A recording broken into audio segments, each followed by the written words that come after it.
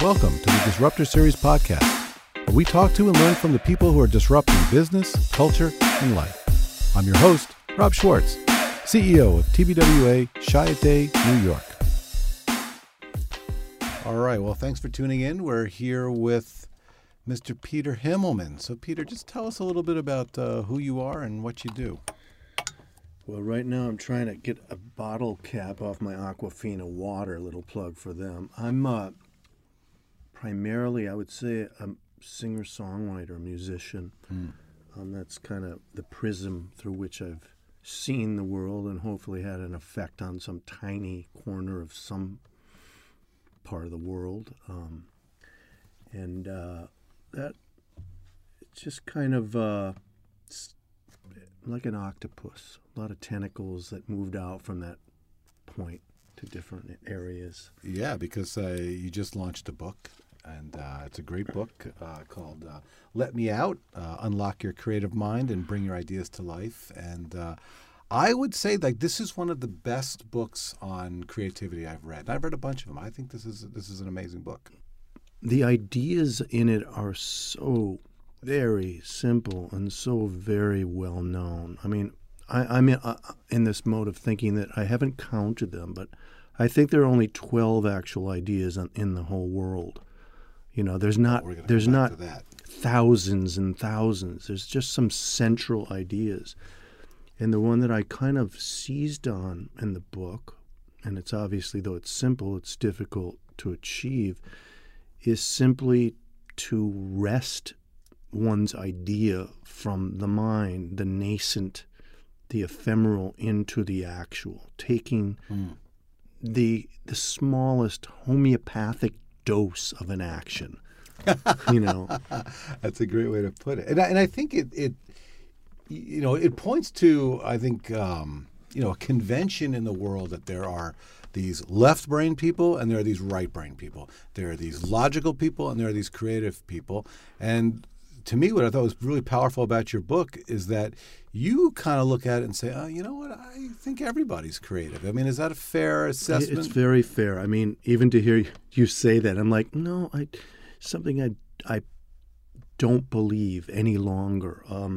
I was just in Silicon Beach last week visiting with people from the Boston Consulting Group's digital ventures, and they're scientists, technologists, medical neuroscientists. I mean, you know, they're...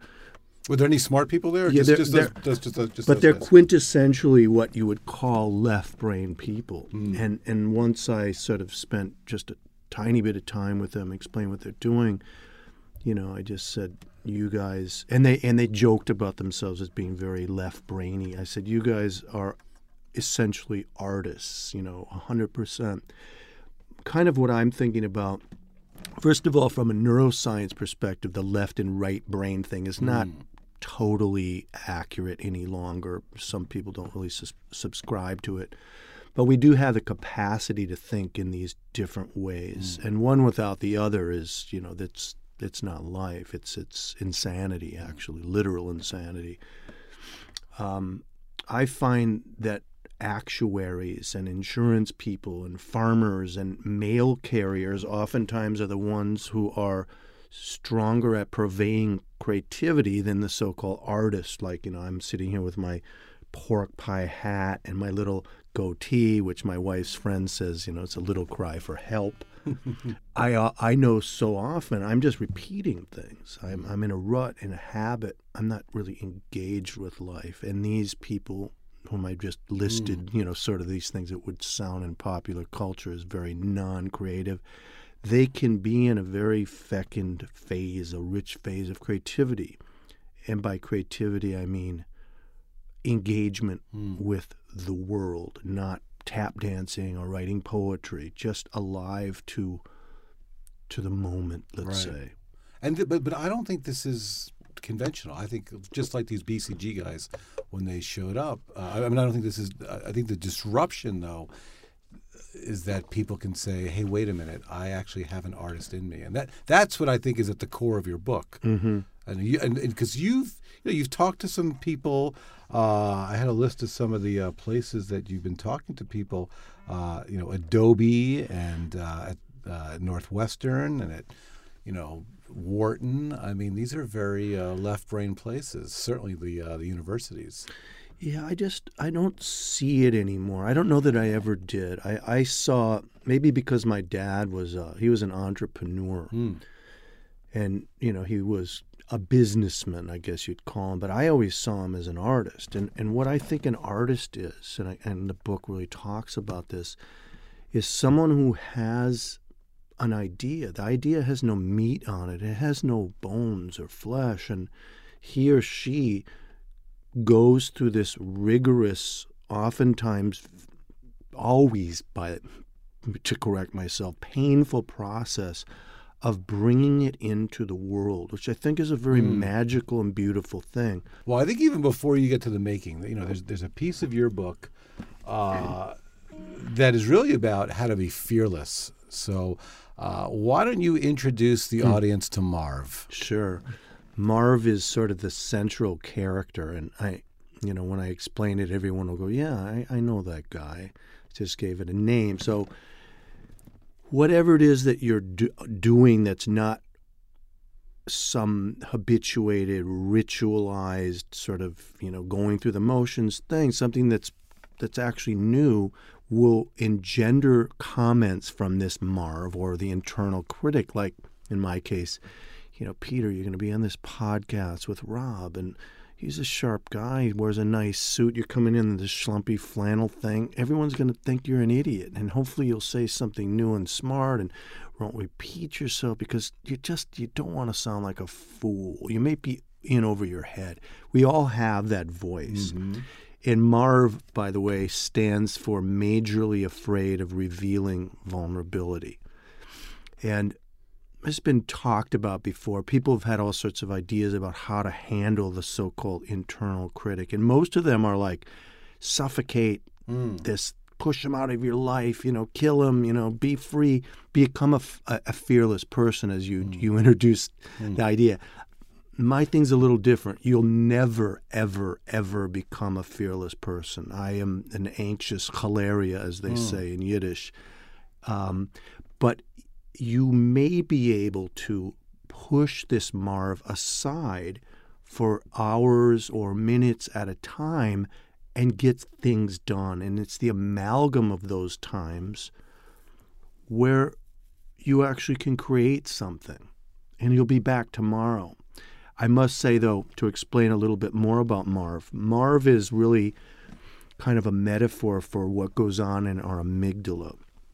It's a primitive part of the brain that's always looking out for fear.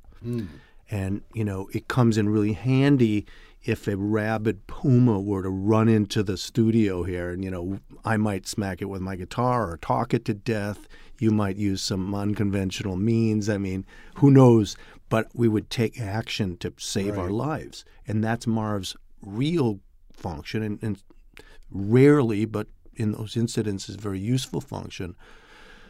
But Marv's problem, as it relates to our life and our creative life, in our relational life, I mean, really our life is our creative life. There's no separation between the two, is that he often feels that things that are not life-threatening are. For example, a book of poetry. We've always wanted to write this thing. Marv is saying, and how does he envision this as a mortal threat? He's saying, if you write, Eleanor, a book of poetry, whoever Eleanor might be, and you fail, and she's listening because Marv's very seductive. He has a hotline to everything we feel is important. If you fail, you will feel shamed. Mm-hmm. You will engender a sense of shame. That is something that human beings do not like. We rail against that. And if you're shamed, you know that shameful people are abandoned. It's logical. Marv's got a whole doomsday scenario. He's not a doomsday. He's a helper. We honor him and we respect him. And he goes one step further. He says that when you were an infant, pre-verbal child, None of us have ever lost touch with who we are as children. It's still at the essence of who we are. Abandonment at that time in our lives literally meant, and it actually meant, we would die. That's where the mortal threat connection comes in. So I can't write a poem because Marv is telling me it could lead to my death. But what you need to say, in some sense, and the book goes into many ways of doing this, this is kind of the overview, is thank you, Marv, for protecting me. But this isn't a mortal threat. You're just working too hard. So go have a latte. We have like a little machine over there. We have a New York Times. Read it. And I'm gonna work on this poetry book for an hour or two. Come back at me later. And as soon as you do that, as soon as you take action, as soon as you sit down at your desk, you touch your tuchus to the chair, Marv is already over there looking at you thinking, yeah, way to go, Rob. Way to go, Eleanor. He becomes your champion. Oh, interesting. Well, I like this line that you wrote in the book after you went through, who Marv is and how Marv tends to hold you back. I love this line you wrote, which is, eliminate fear and creativity begins to appear. And this is a great line. Eliminate fear and creativity begins to appear. And again, I think that comes back to action. Right. It's all about action. Action as opposed to, and you've got to be clear to differentiate what that is. Serious, productive contemplation, which only takes place as a thought, is a form of action. Mulling something fearfully over and over again is not an action. It's a loop. Kind of an interesting thing. I got the finished book back, and I'd worked on this book for 4 years. I mean, I didn't really think that I could finish a book, let alone get it out on a major publisher. So it was a huge accomplishment for me in some way. And I got the book, and I held it in my hand. And right away, Marv was on me, as he's wont to do, and saying, Peter, what if this book is a bunch of crap, which I think it is. Maybe it's just no one will like it. By the way, what a betrayal, because Marv, he's got a big section in the book. There's a cute drawing of him. Again, I got to lead you to, it's not a betrayal. He's doing a great job. He's working too hard. You're so fully realized on Marv. I would take Marv out to the woodshed and just say, I'm always kind of in this thing with him. So I said to him, okay, Marv, I didn't actually say this, but there is this kind of overview. Let me test out the tenets of my book. But just think about things that can be done, things of unbelievable importance within, pick your time, 2 minutes. 2 minutes is good. Some people 30 seconds. I mean, you can sire children in such a time. I mean, you can't raise them in 2 minutes. But I mean, short increments of time. And somehow it occurs to me that time is expandable, somehow malleable, fungible. Brilliant ideas often drop into people's laps in these very short spans of time. In the shower, you're creating this opportunity. So it really hasn't, nothing gets done when you say, look, I have 6 months to do this. And interestingly, back to this Boston Consulting Group, Digital Ventures people, they have a thing which I thought was somehow really connected with what I'm talking about in the book. It's called the 100-day dash. So they start an idea and they bring this technology. First, they research what is even needed in the world. Somebody pays them to do this. Right. But it doesn't take 5 years. You might think it does. They give themselves this forcing frame, greater or lesser time, so that you're taking action. There's agency within the tension of time constraints. Without it, things are quite flaccid and nothing gets done. Do they or do they not often get done in the 11th hour, even in the ad world? Of course. There's something about the pressure. And it's not that you've been, Adam Grant talks about people thinking that procrastination is a bad thing. For artists or creative people, procrastination is much more about gestation. Yeah, Than incubation almost. Exactly. Than stalling or being Right. lackadaisical. I think in many settings, corporate people that want their people to become more creative, they have to understand the value of sort of being in confusion, of being in doubt, of doing nothing that appears productive. The appearance of productivity often leads to zero productivity. Yeah, well, I'd heard that Chip Taylor got a call. This was back in 1965 that somebody needed a song. They were producing some album, and he had 3 hours, Chip, up in the Bronx. And he came up with 3 chords, and he wrote Wild Thing. And, in a flash, and now that's the most covered, rock and roll song ever. A great way to look at what I'm talking about is, maybe this is for anything, songwriters, but if somebody gives you a paycheck that's meaningful to you, you name your number, and a time limit. Yeah. Now, the paycheck could just be a kiss from someone you love. I mean, it depends what's valuable to you. But I need it on Monday. I wrote these children's records. I have 5 of them. I was just telling your engineer, he's got 4 and 6-year-old kids. And so, I didn't have any kids' records, and I had kids of my own. And somebody called me one day from Minneapolis. And they said, I'm going to pay you X, which was a good number for me, and I need it by Z. And I'll be damned, I wrote 5 records, because of that. That shows if somebody pays you, it does a lot to sort of mollify Marv. I was going to say, can we tie this back to the fear in any way? Sure we Because can. it seems like you had the money, you had the confidence. Because also in the book you talk about the support, the posse, I think you call it. Right. And I don't really find that, quote, confidence is important, or I am going to start this when I feel confident. Confidence is gained from the doing and the moving through space without confidence. And it's the things that accrue, that are made manifest through those so-called unconfident actions. I don't believe in self-confidence. I mean, I've never really had. But for example, if you knew that you had to write the song, you could say to yourself, well, I'm going to give myself 3 minutes. I'm going to write one of these songs in 3 minutes. I mean, that to me, you would start it, and then within the 3 minutes, the confidence emerges. Well, right. Yeah, and I think something you say in your book, and I want to tie to another piece in 1 second, is harsh judgment is what kills creativity. And I think there was something very powerful. I'd never heard this before until I saw it in whatever it was, chapter 9, that you don't use the words success and failure. They're almost impossible to avoid. I try not to, because they're so ingrained in our culture. For example, there's this thing in business, embracing failure. Maybe you guys say it in your fail thing. fast. Fail fast, exactly. I don't like it.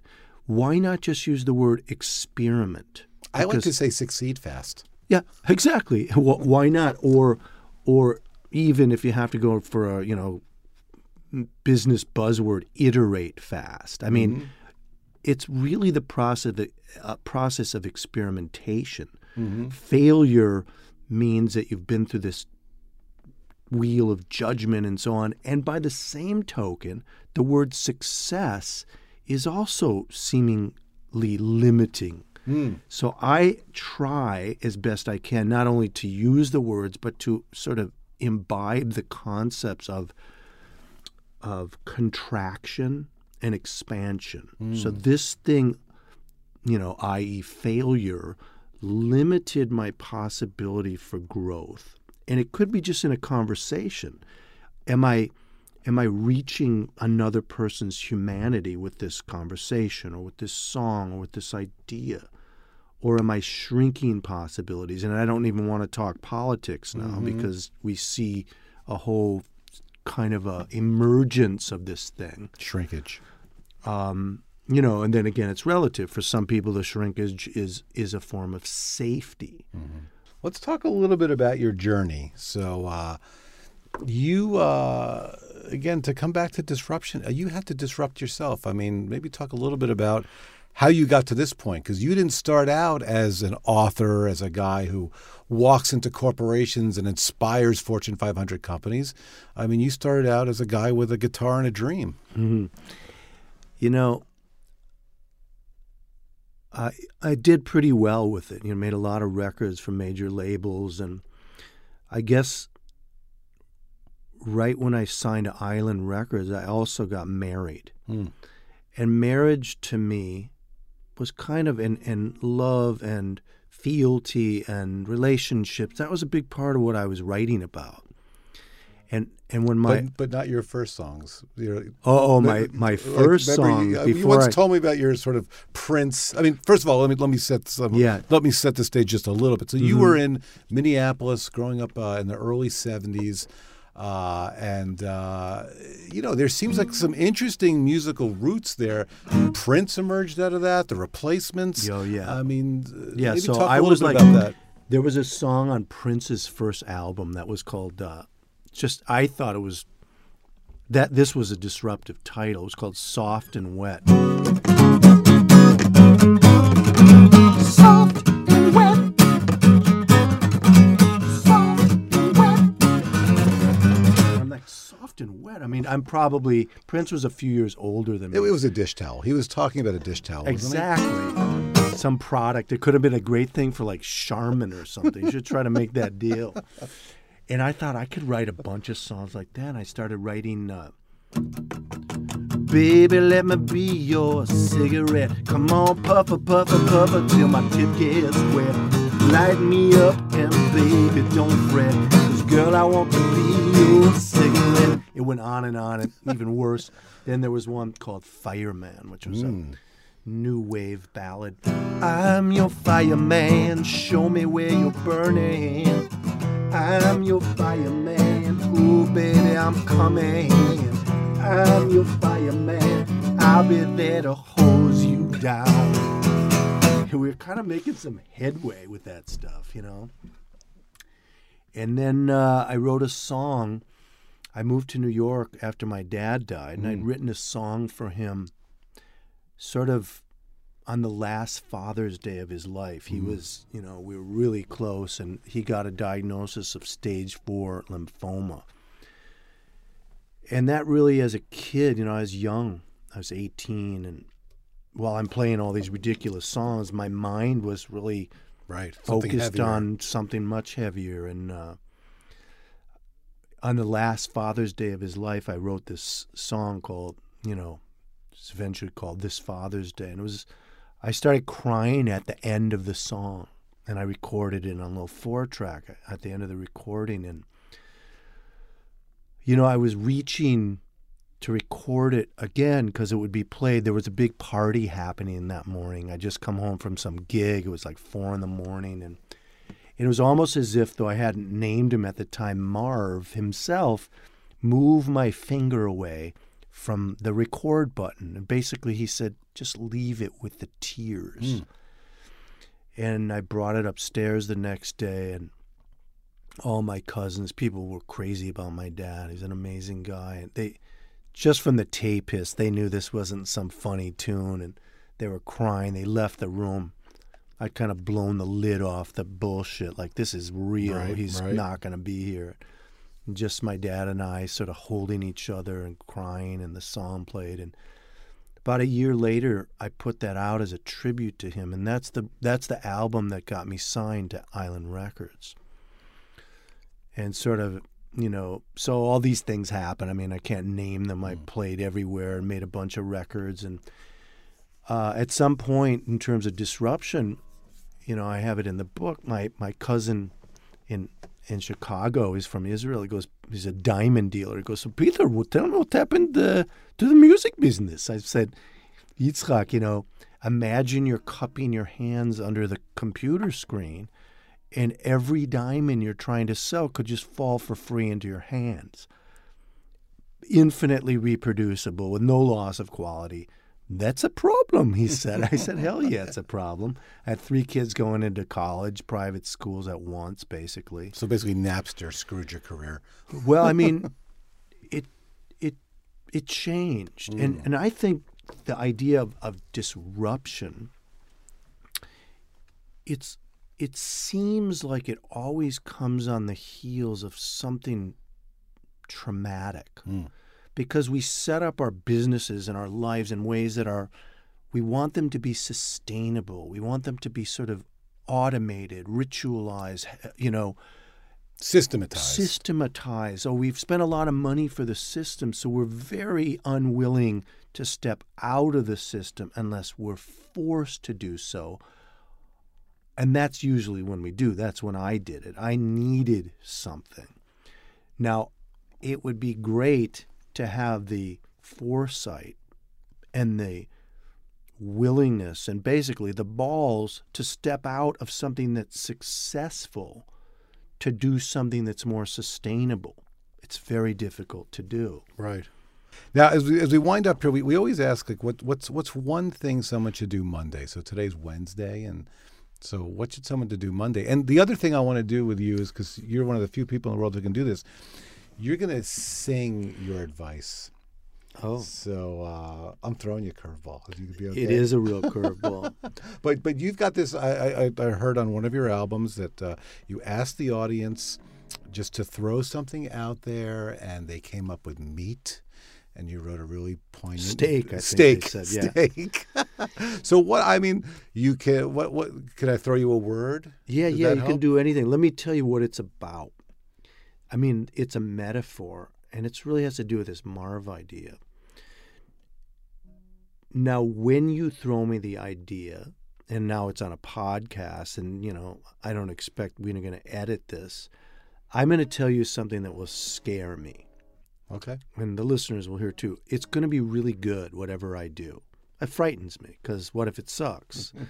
And it's going to be so good that I'm going to have to do things that are happening here in the moment.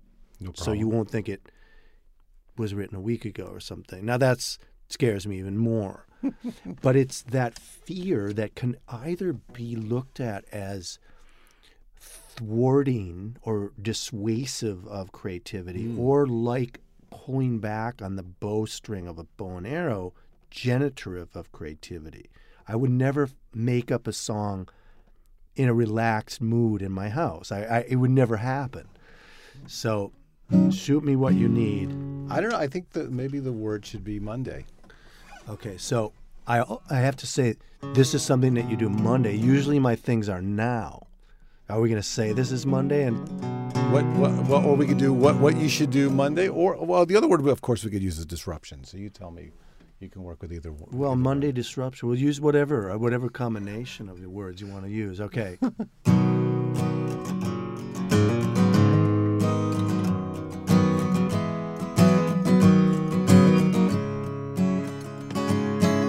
Monday is coming, it's just in a few days. My mind feels like it's in a haze. I'm looking for all the different ways I can write this song.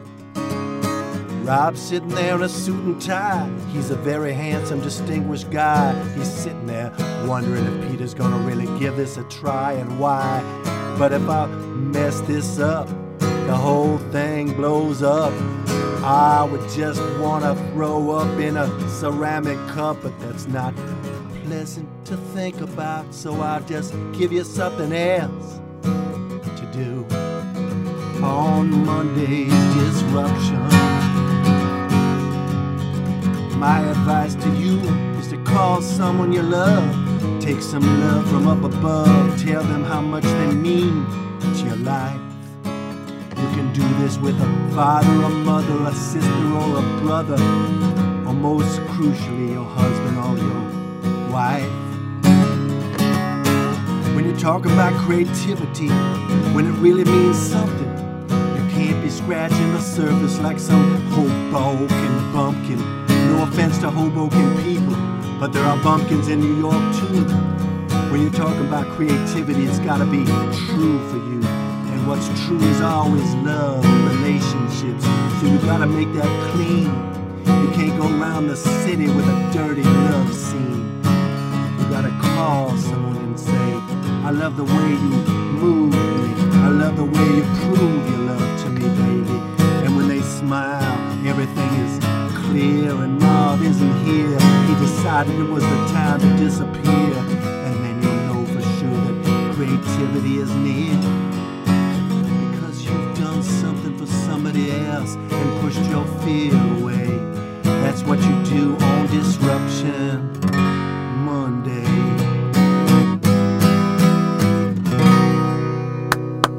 That was awesome. Peter, I can't thank you enough. Your book is Let Me Out, Unlock Your Creative Mind and Bring Your Ideas to Life. And I hope folks listen to this and bring you in. I think you can really disrupt them and they can really be a lot more fearless and creative. So thanks. Thank you for having me. You've been listening to the Disruptor Series podcast, brought to you by TBWA Chiat New York. Craving more disruption? Visit us at tbwaschiatny.tumblr.com.